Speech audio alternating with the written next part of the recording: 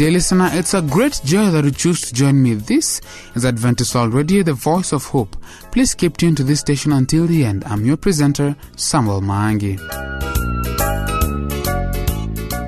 This is your favorite New Life program with interesting segments just for you. Part 1 will be having the Family Life segment by Maureen Kwamboka. Today, she will take us through part 1 of the topic, Build Up or Bust Up. Thereafter, we'll be having a Bible segment by Sister Becky Arunga. Today's topic is about the Lamp of God. Before that, here's a song, Ndugu Njoo by Doc's Church Choir.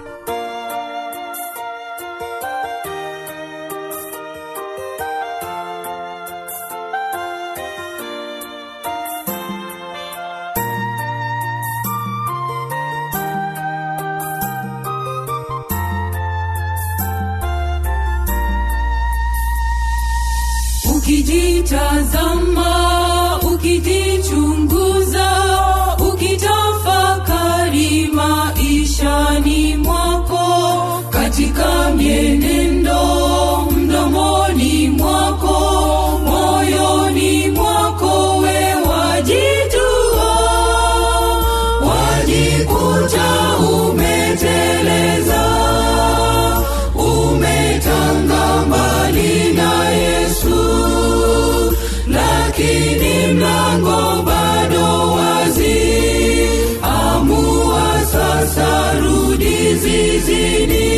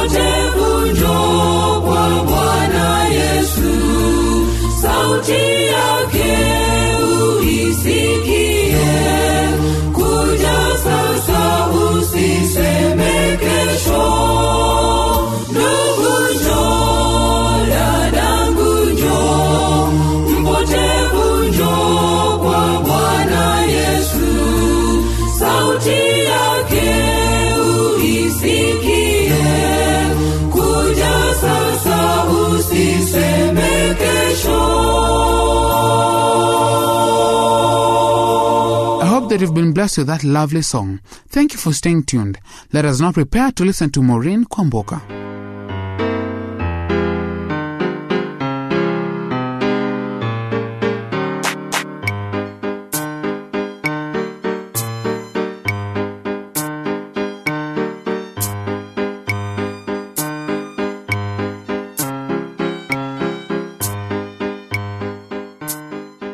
Hello dear listener, welcome to today's Family Life program.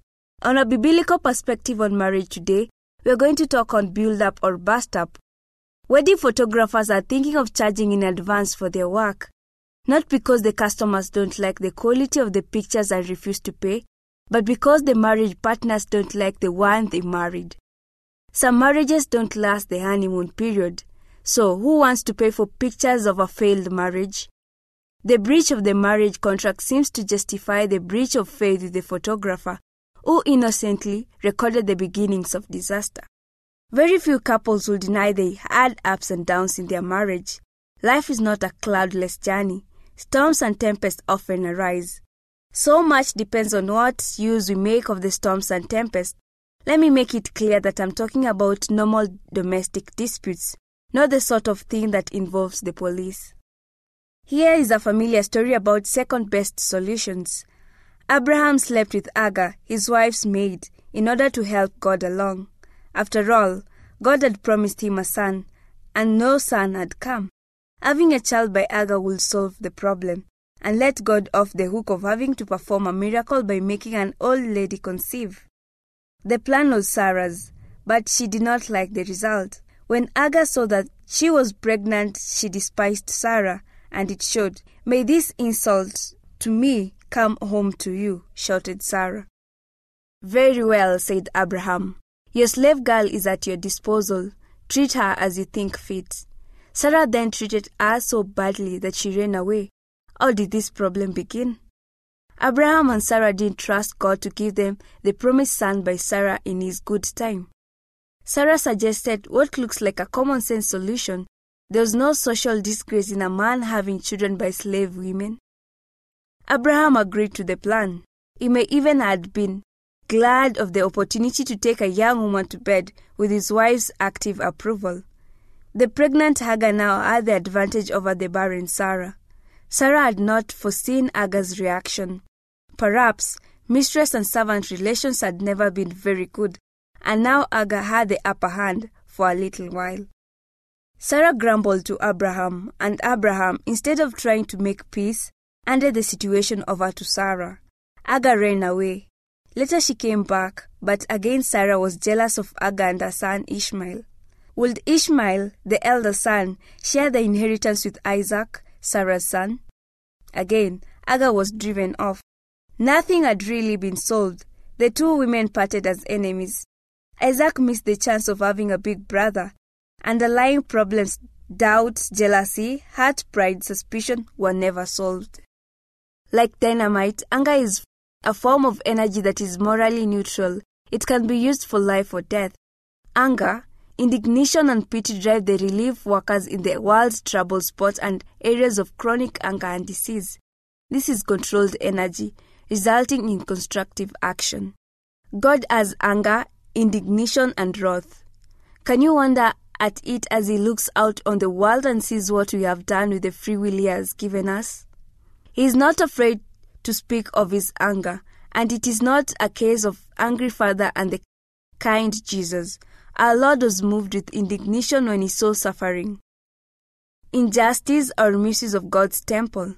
He never lost his temper, but the sense of outrage in his face terrified the traders in the temple, and they fled from one man. Then the temple filled with those who knew his compassion for the needy. This was not a man out of control of himself. Anger misdirected and controlled may lead to violence, physical, mental, or emotional abuse. Beads fly everywhere. Where there is an uncontrolled explosion, people get hurt. Catch us next time, where we're going to continue on our topic, where I'm going to give you ways on how to deal with your anger. I've been your presenter, Maureen Kwamboka.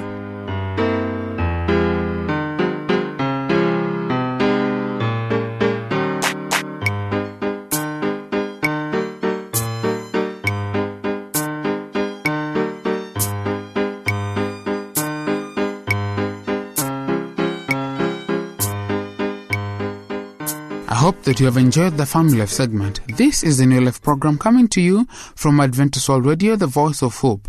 Do not forget to send us your thoughts about this program by writing to the producer, Adventist World Radio, PO Box 42276, code 00100, Nairobi, Kenya.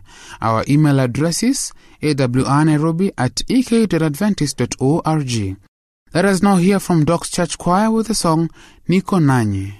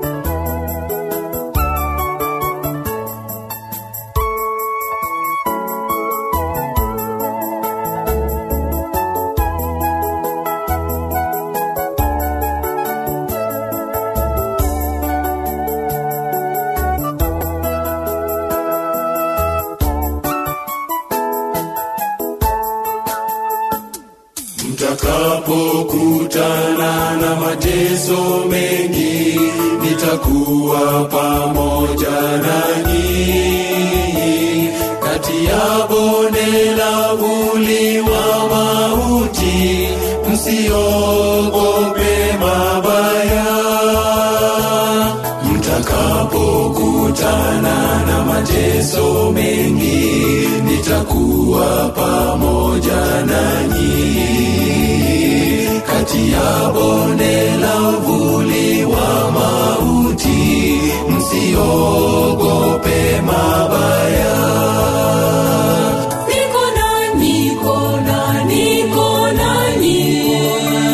Niko nanyi milele zote.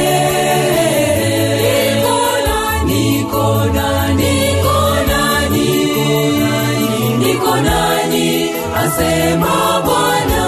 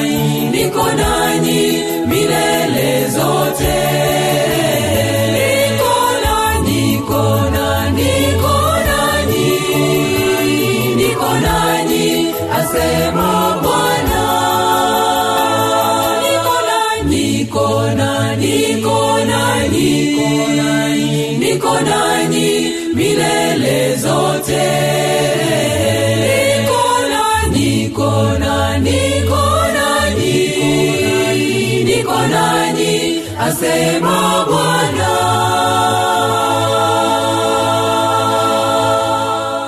Thank you once again for staying tuned to our station. It is time for the Bible segment. Sister Becky Arunga, welcome and bless us with the word.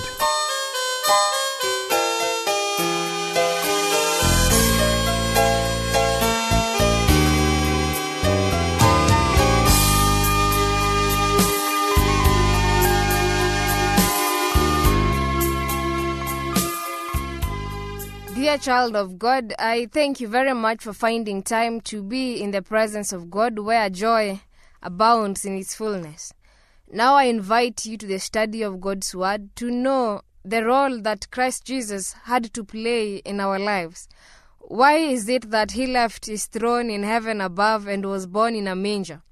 How be it that he left the worship of angels to be born in the first instance, and there were cows and goats all around him?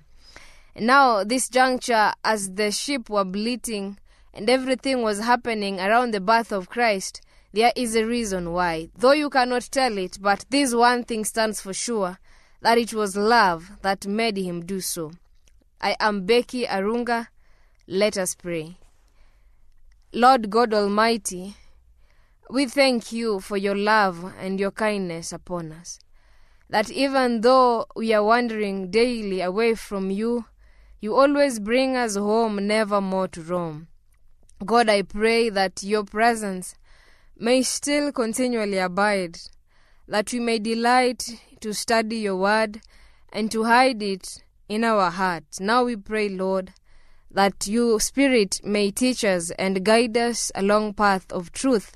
In Jesus' name, amen. I want us to consider a concept pertinent to the life of a Christian. We know that God himself became man that you and I may obtain salvation. And I want to see the witness of John the Baptist regarding Christ Jesus. Now the Gospel of John chapter 1 verse 29 records, "The next day John saw Jesus coming toward him and said, 'Behold the Lamb of God who takes away the sin of the world. This is he of whom I said, after me comes a man who is preferred before me, for he was before me. I did not know him, but that he should be revealed to Israel. Therefore I came baptizing with water.' And John bore witness, saying, 'I saw the Spirit descending from heaven like a dove, and he remained upon him. I did not know him, but he who sent me to baptize with water said to me, Upon whom you see the Spirit descending and remaining on him, this is he who baptizes with the Holy Spirit. And I have seen and testified that this is the Son of God.'" Now, beloved, two things stand out in this concept. We find two declarations made by John that are very profound, and we ought to understand, comprehend, hear, and listen. John says, "Behold the Lamb of God who takes away the sin of the world." That is John 1 verse 29. Then in verse 34 he says, "And I have seen and testified that this is the Son of God." So the very Lamb of God who takes away the sin of the world is the Son of God in verity. And we ask ourselves, why is it that it is the Lamb of God that takes away the sin of the world? Because the world is engulfed with a sin problem. It is not the sins, it is not the plurality of sins, but the sin is just one. It is disobedience. Disobedience covers it all. Going contrary to God's law, going contrary to his precepts and his provision. We recall Adam and Eve in the Garden of Eden. It was one sin, and it was the mother of all sins that we have. By setting aside the command of God and believing the guiles and of the enemy, who was the devil in the form of the serpent, many other atrocities came upon mankind. And so we realize that Jesus Christ is the Lamb of God. He is the Lamb without blemish. He alone is able to save. For we realize that when God was giving the Israelites the laws regarding to the sacrificial system, he said unto them, if any man has sinned, he needs to take a young lamb without blemish and offer it as a sacrifice for his sin. And Christ Jesus was given once and for all. And when John the Baptist saw him, he was sure that this is the man whose way I had come to prepare. He was certain that it is Christ Jesus who was the Lamb that takes away the sin of the world. And so the one concept that comes out clearly is that we can find salvation in no one else but in Christ Jesus. I love the zeal of the apostles in the early church when they had been arrested on account of proclaiming the name of God. When they had been arrested because they had healed the man who sat at the beautiful gate and had been lame. They had healed him in the name of Jesus Christ. Yet the Sanhedrin arrested them, and they were supposed to defend the name of Jesus Christ.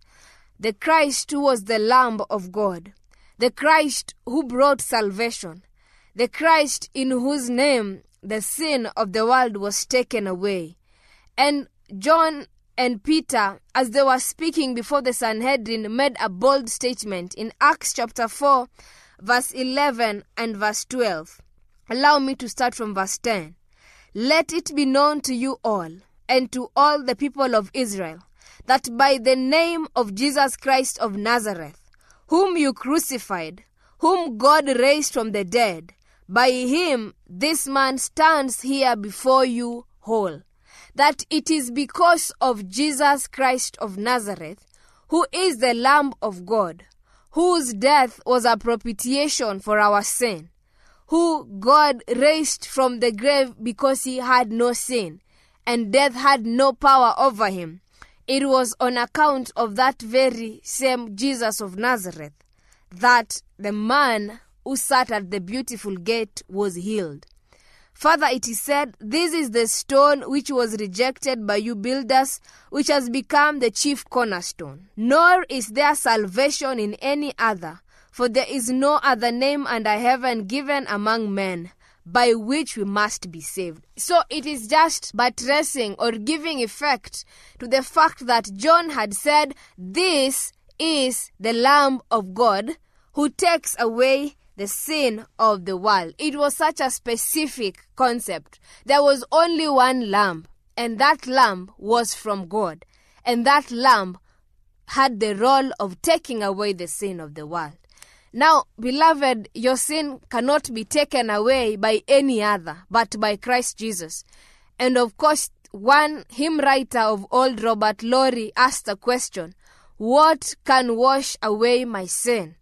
Nothing but the blood of Jesus. What can make me whole again? Nothing but the blood of Jesus. And I invite you, beloved, make a decision. Are you tossed and turned by the cares of this world? Are you still wallowing and lingering without making a decision for the Savior? He alone can cleanse you. He alone can wash your garments white in the blood of the Lamb. He alone can save you to the uttermost if you seek him. How I pray that this day you may find time for the Savior. He is knocking at the door of your heart. Can you hear him speak to you? Let us pray. Oh God, how amiable are your tabernacles. How sweet to know that you care and that you are able to come on earth just to save us from our sin. Dear God, I pray thee that may your loving kindness and your truth abide forever. And even as my dear listener is making a decision to follow you all the days of his life, God, your grace is sufficient. I just pray that you may do unto him above all that he asks or think. Now praise be to your name, in Jesus' name. Amen. Thank you very much. It has been most blessed sharing the word of God with you. May the Lord bless you till we meet again.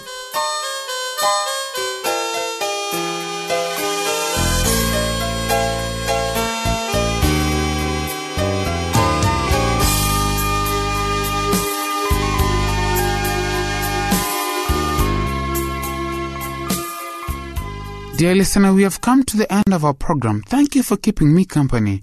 For your views, comments or questions about the show, write to the producer, Adventist World Radio, PO Box 42276, code 00100, Nairobi, Kenya. Our email address is awrnairobi@ek.adventist.org. Until next time, may our God be with you. I have been your presenter, Samuel Mangi.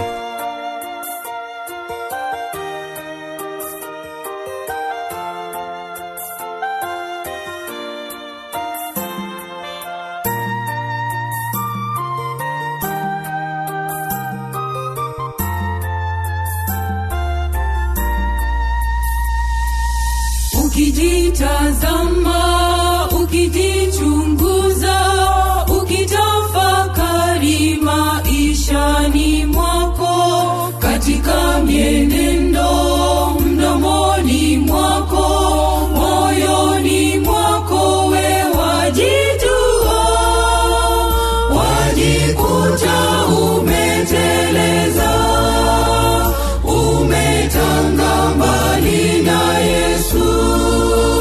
Lakini mlango bado wazi, amua sasa, rudi zizini, wajikuta umeteleza, umetanga mbali na Yesu.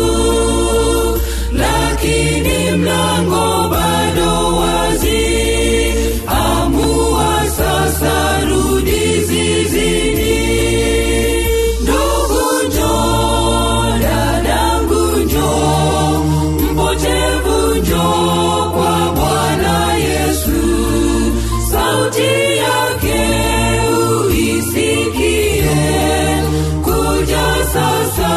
Usiseme kesho, ndugu njoo, dadangu njoo, mpotevu njoo kwa Bwana Yesu.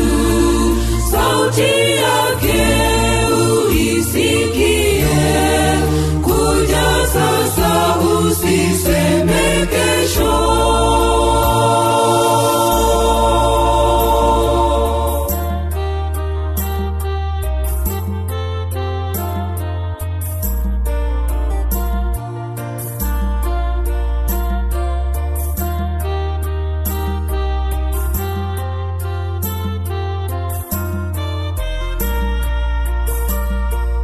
Wakati ni sasa, hujui ya kesho, usijali watu watasema nini, amua mwenyewe moyoni mwako, mambo ya kesho wewe hujui, ufalme wa mbingu wangoja, malaika wakusubiri.